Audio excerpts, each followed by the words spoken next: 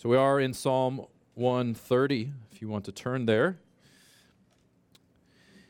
If you were to Google ways to get rid of guilt, you'd find a lot of articles. A lot. I did this. Hundreds, thousands of articles with advice on how to get rid of guilt. You will find some research on how our brains work and what guilt does chemically. Apparently, it's not too dissimilar from what pride does to our brains. You will find references to lots of books on how to deal with guilt. You'll find lots of advice.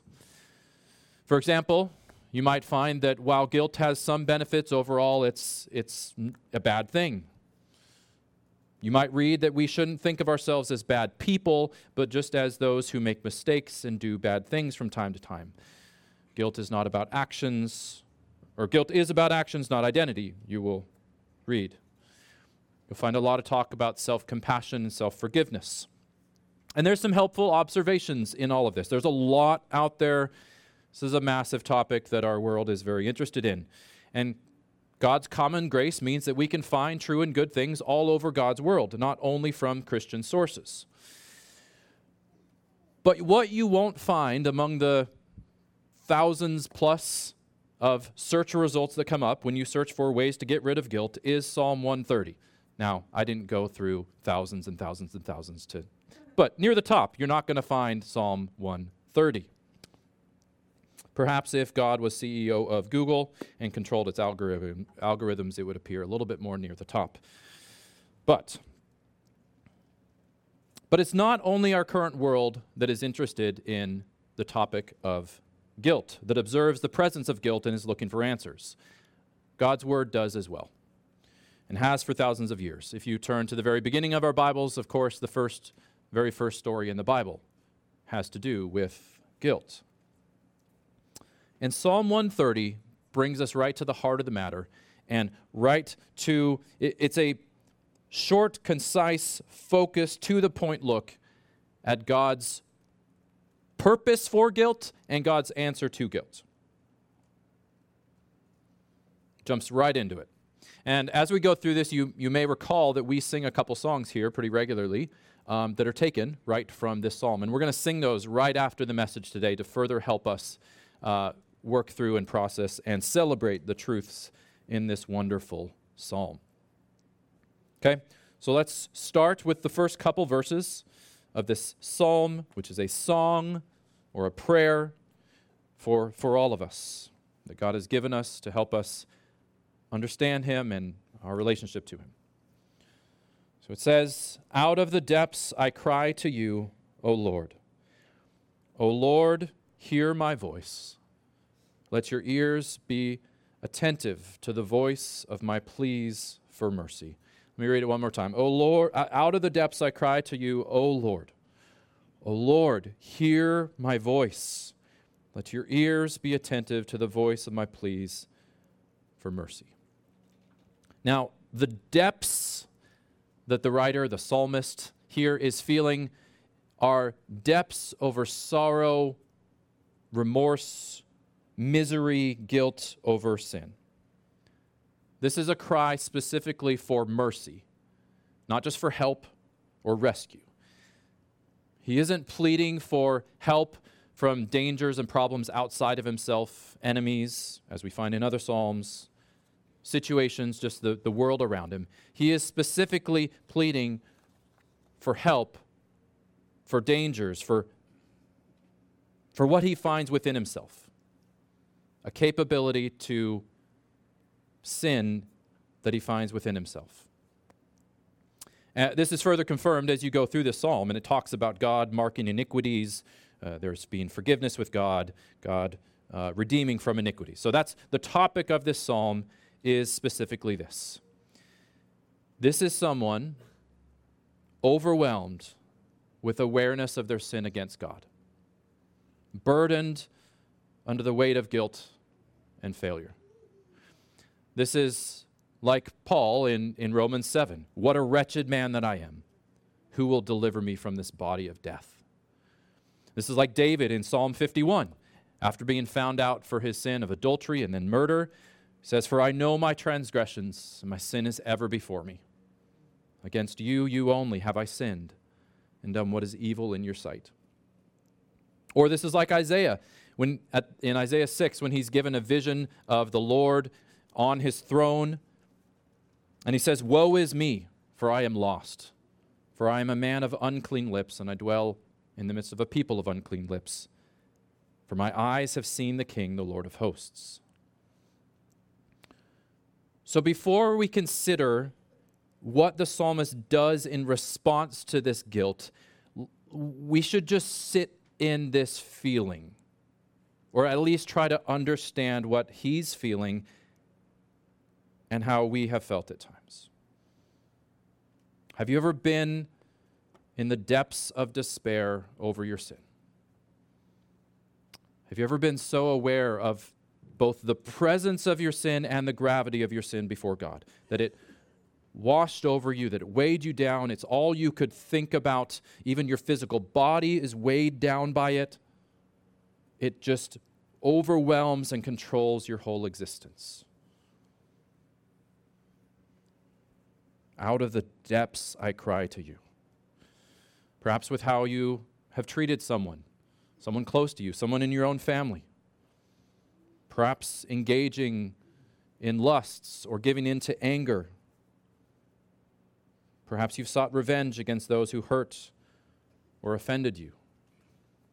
Perhaps you've ignored your conscience time and again so that you've drowned out God's convicting spirit. Perhaps you've lied. Perhaps you've built your life off of lies and deception and half-truths. Perhaps you've coveted what others have and stopped believing that God is good towards you. You know inwardly, we know inwardly, that we've done more than make some mistakes, that we can just do better next time and it'll be all right. Part of the depths of despair and woe that we feel is that we know that we aren't sufficient to handle and deal with our guilt on our own. That we are surprised again and again by what comes up from inside of us. And we hate it. Like Paul in Romans 7. I hate it. I feel confident assuming that most, if not all of you, know what I'm talking about. And even if this was a room full of people who had made no claim to God, had no belief in God, I would still feel pretty confident in saying, I think you know what I'm talking about. This is a human reality that we find within ourselves great capacity for evil. And notice that this psalm assumes that this will be the case. And God, in giving us this psalm, assumes that God knows. God knows that we will find ourselves at times feeling like this, and He's given us this psalm. He's not surprised. But more than that, this psalm assumes that such feelings and thoughts, such awareness of sin and guilt, have a place. That they have a place, that they have a purpose. The answer that this psalm will give to such feelings of despair, which is, as we'll see, crying out to God for mercy, assumes that there's some legitimacy to feeling like this. Why plead to God for mercy if there's not some truth to feeling burdened by sin? The psalm doesn't say, well, let's figure out why you're feeling like this. I think you're being too hard on yourself. You don't really understand yourself. Things aren't as bad as you make them out to be. Maybe you were raised in a home with unrealistic expectations. Maybe it's the expectations of the church you're a part of. Maybe you're putting expectations on yourself and feeling guilt for them. Now, those things might be true, and they often are, and they might need to be addressed. Not all guilt we feel is legitimate.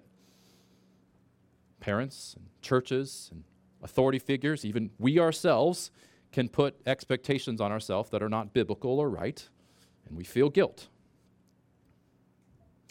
However, even if we understood ourselves with 100% clarity, and even if we understood what was good, right, and true with 100% clarity, we would still find ourselves in this spot with this psalmist. Probably more so than we actually do. Our sin runs much deeper and is much more evil and heinous than we realize. This is one of the things that you quickly come across wherever you turn in your Bibles. Like, sin is pretty bad. It's not something to be taken lightly. It's active rebellion against our Creator God.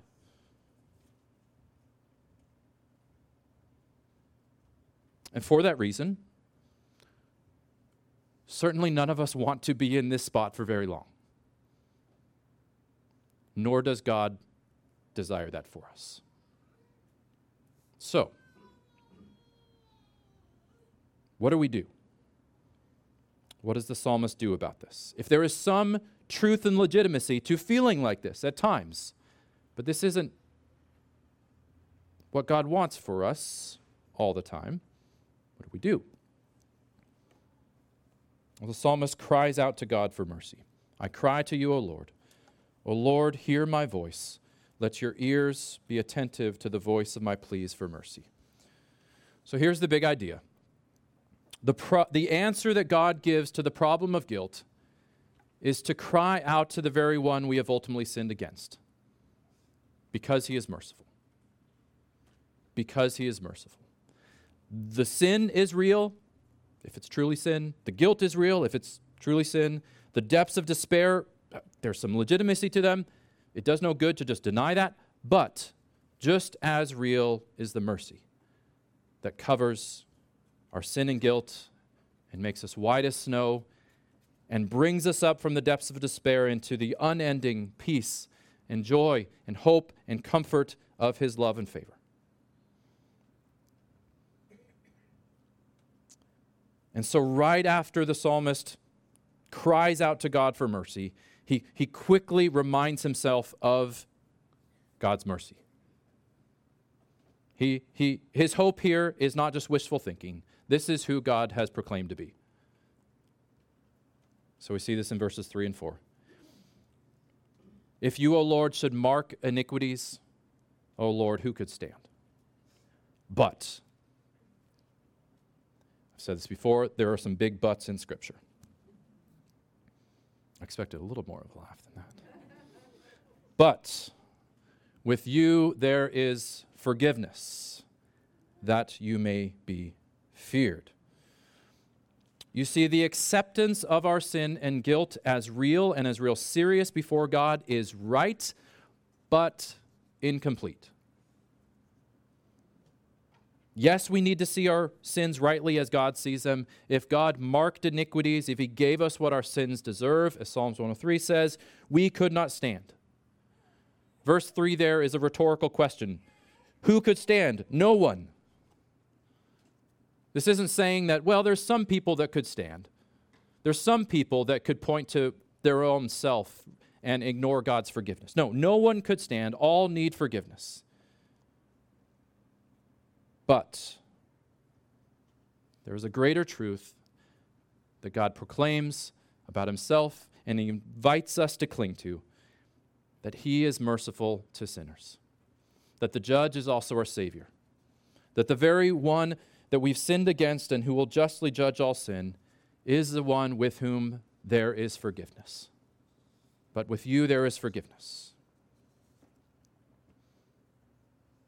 There is forgiveness and cleansing for sins that overwhelm us, that cause us to feel the depths of despair and woe and guilt. No depth is too deep for his willing forgiveness. Paul says in Romans 5, where sin increased, grace abounded all the more. You have this idea, if you can kind of picture of like sin like trying to get ahead of grace, but grace is all ahead of it. That's not maybe the most theological way to put it, but the image is kind of there. For those aware of their sin,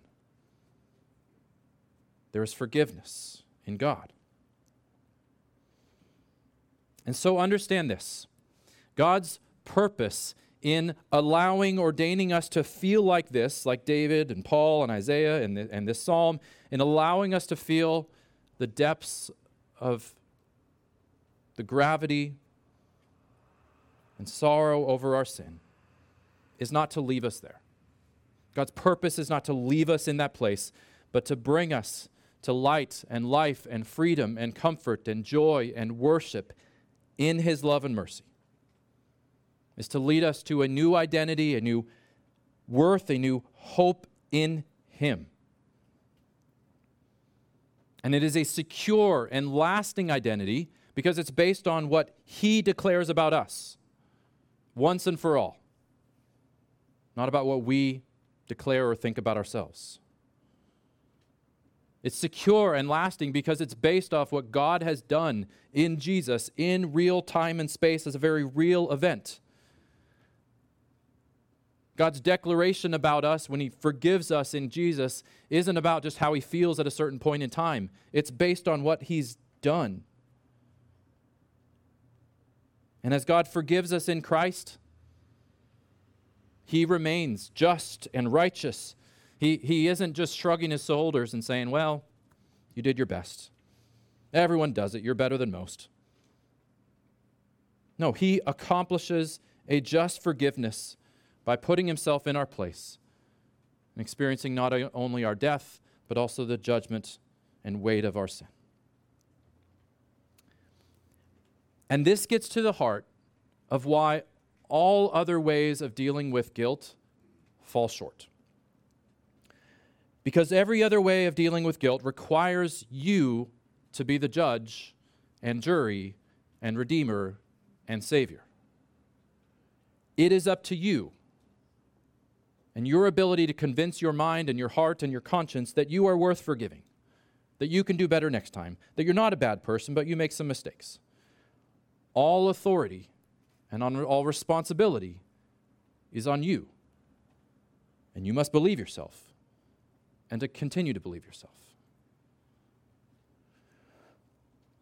And there is a sense in which this is incredibly freeing. I mean, you don't have to listen to or heed or submit to any other ideas, anything or anyone outside of yourself. You make the rules, you make the judgments. But it's also incredibly frightening because it's all up to you.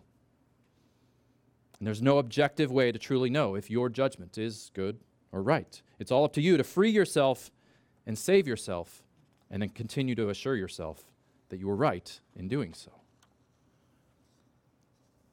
Alan Noble, in his book, You Are Not Your Own, which came out a few years ago, speaks to this. He says, the freedom of sovereign individualism, this idea that we belong only to ourselves and don't belong to God, comes at a great price. Once I am liberated from all social, moral, natural, and religious values, I become responsible for the meaning of my own life. With no God to judge or justify me, I have to be my own judge and redeemer. And the only assurance we can ever have that we are living morally must come from within ourselves. No one can absolve you or pardon you. In other words, while there is a kind of freedom in denying God as judge and denying him as redeemer and taking that role on ourselves, it is actually an incredible burden that we cannot bear.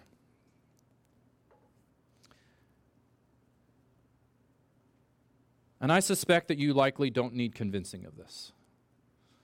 That you know that you are insufficient to deal with your sin and guilt on your own. That you know that attempting to be your own judge and jury, redeemer and savior, hasn't worked. We only believe ourselves so much.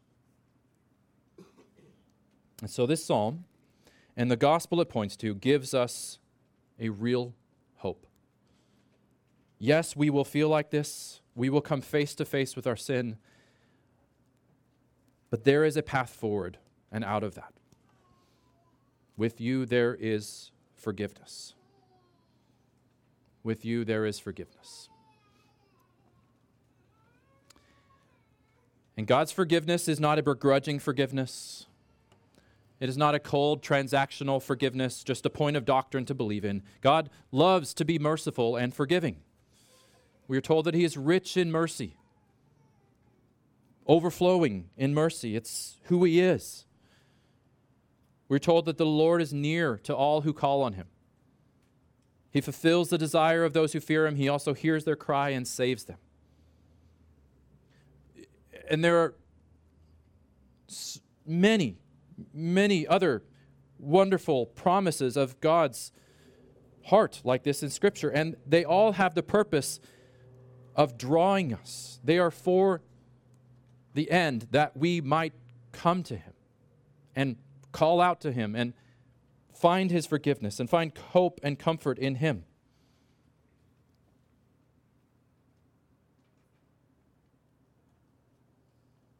God loves to extend mercy and forgiveness to all who would come to Him. Now, we can't miss that last part of verse 4. That you may be feared. I'll read the whole verse. But with you there is forgiveness, that you may be feared. In other words, God's mercy and forgiveness has a greater purpose than just our forgiveness. God is after something beyond, more than, not less than, but more than just our being forgiven.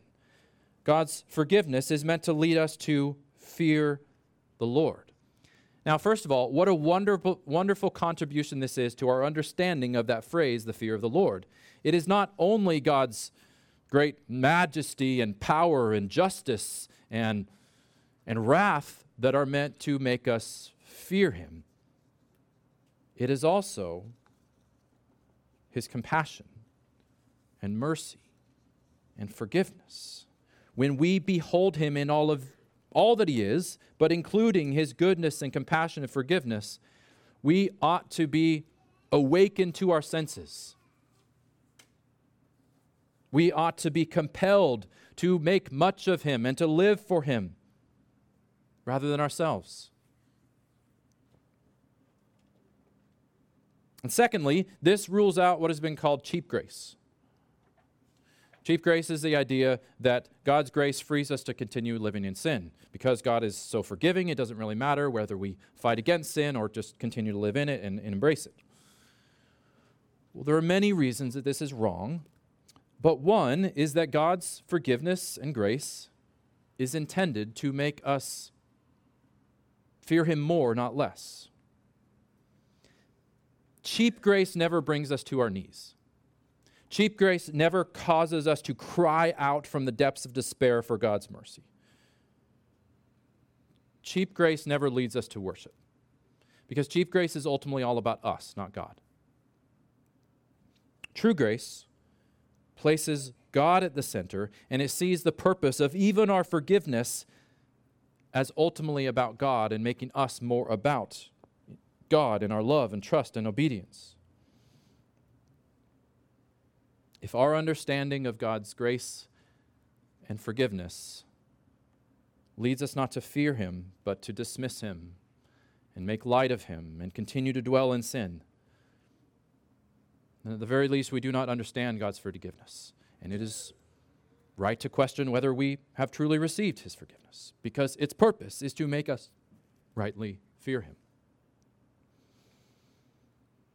In the back of my Bible, some of you know I have various pages of lists of quotes. I have a list of quotes on preaching, and one of them is by the hymn writer John Newton, hymn writer and preacher. He wrote Amazing Grace. And it speaks to this matter. It gets to the very heart of God's purpose for and cure for guilt. He says, "My grand point in preaching is to break the hard heart and to heal the broken one." My grand point in preaching is to break the hard heart and to heal the broken one. The hard heart is one that sees no need for God's mercy. The hard heart is one that trusts in itself, trusts in oneself, perhaps even through things like religious observance and adherence, doing good things. Trusts in the fact that, well, at least I'm not like those other people. Such hard hearts may be in church every Sunday, but their heart is hard and they are shut off to seeing any need for God's mercy, any need for God's pity on them. A hard heart may openly deny or hate God as well. There are many ways to have a hard heart. But if such hearts are not softened, are not broken, not led to cry out for mercy, not ever finding themselves in this spot, they cannot be saved. because God saves through forgiveness. But hearts once broken and softened need to be comforted, need to be healed, need to be assured by the mercy of God. And so as we pastor and shepherd, as you disciple one another and care for one another, this is something to keep in mind. We need wisdom to discern whether we are dealing with a hard heart that needs broken or a broken heart that needs healed and comforted. You deal differently depending on the case. God deals differently with us depending on the condition of our heart.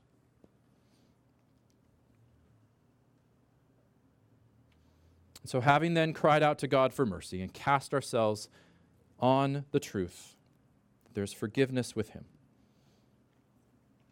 What do we see the psalmist do next? Final verses. Verse 5, I wait for the Lord. My soul waits, and in his word I hope. My soul waits for the Lord more than watchmen for the morning, more than watchmen for the morning. O Israel, hope in the Lord. For with the Lord there is steadfast love, and with him is plentiful redemption. And he will redeem Israel from all his iniquities. Now, what is the psalmist waiting for here?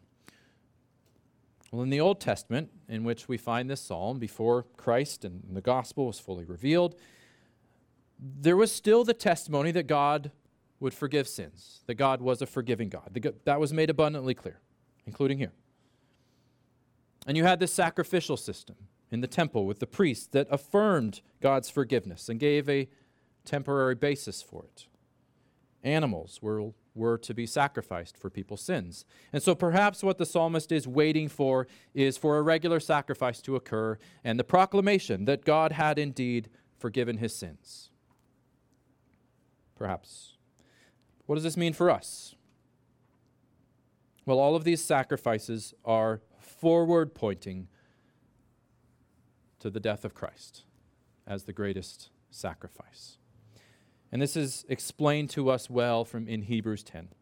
I'll read a few verses. For since the law, and here the law is referring not just to commands, but also to the sacrificial system that God had set up in conjunction with it. For since the law has but a shadow of the good things to come, instead of the true form of these realities, it can never, by the same sacrifices that are continually offered every year, make perfect those who draw near.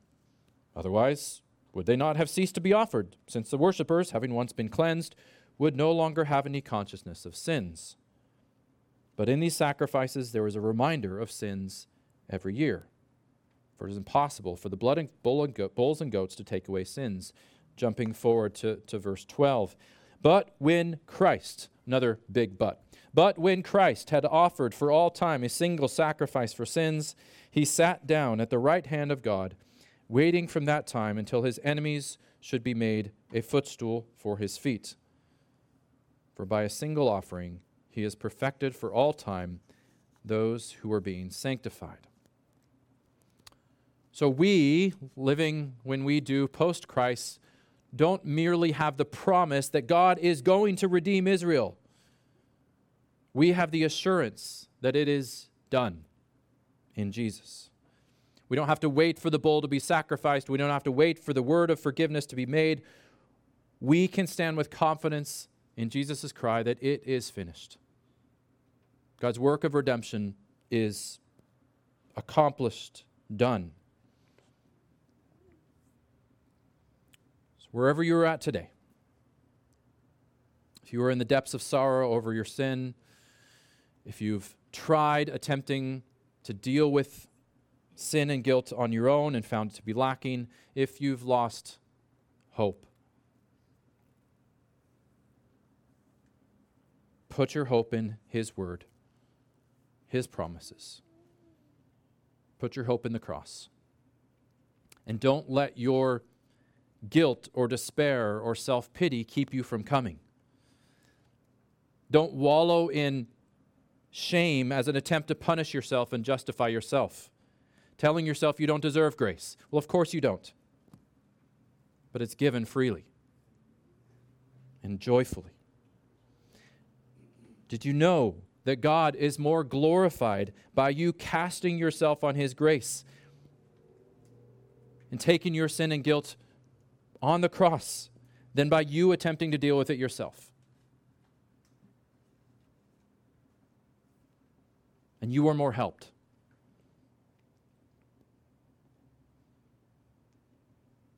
And just as with verse 4 there, that you may be feared. The wonder and greatness of God's grace and forgiveness in Jesus dying for us is meant to lead us to fear God even more. The greatest motivator is not guilt, but love. And Christ's love, as we are told, compels us or controls us. God would have us be compelled by his love as we cry out to him from the depths of despair and find him to be sufficient and good. Christ's love on the cross draws us out of our misery, our hopelessness, and it heals and comforts us, and then it changes and motivates us. It causes us to fear him and to love and trust and worship and obey him. Through the gospel, God is creating a people who rightly fear him. And I've used this image before. It's from a guy named Michael Reeves. But to fear him in a way that falls forward to him, not that recoils and pulls away from him. That's the kind of fear that God is after. That's the right kind of fear. A fear that attracts and draws us to him. Let's pray.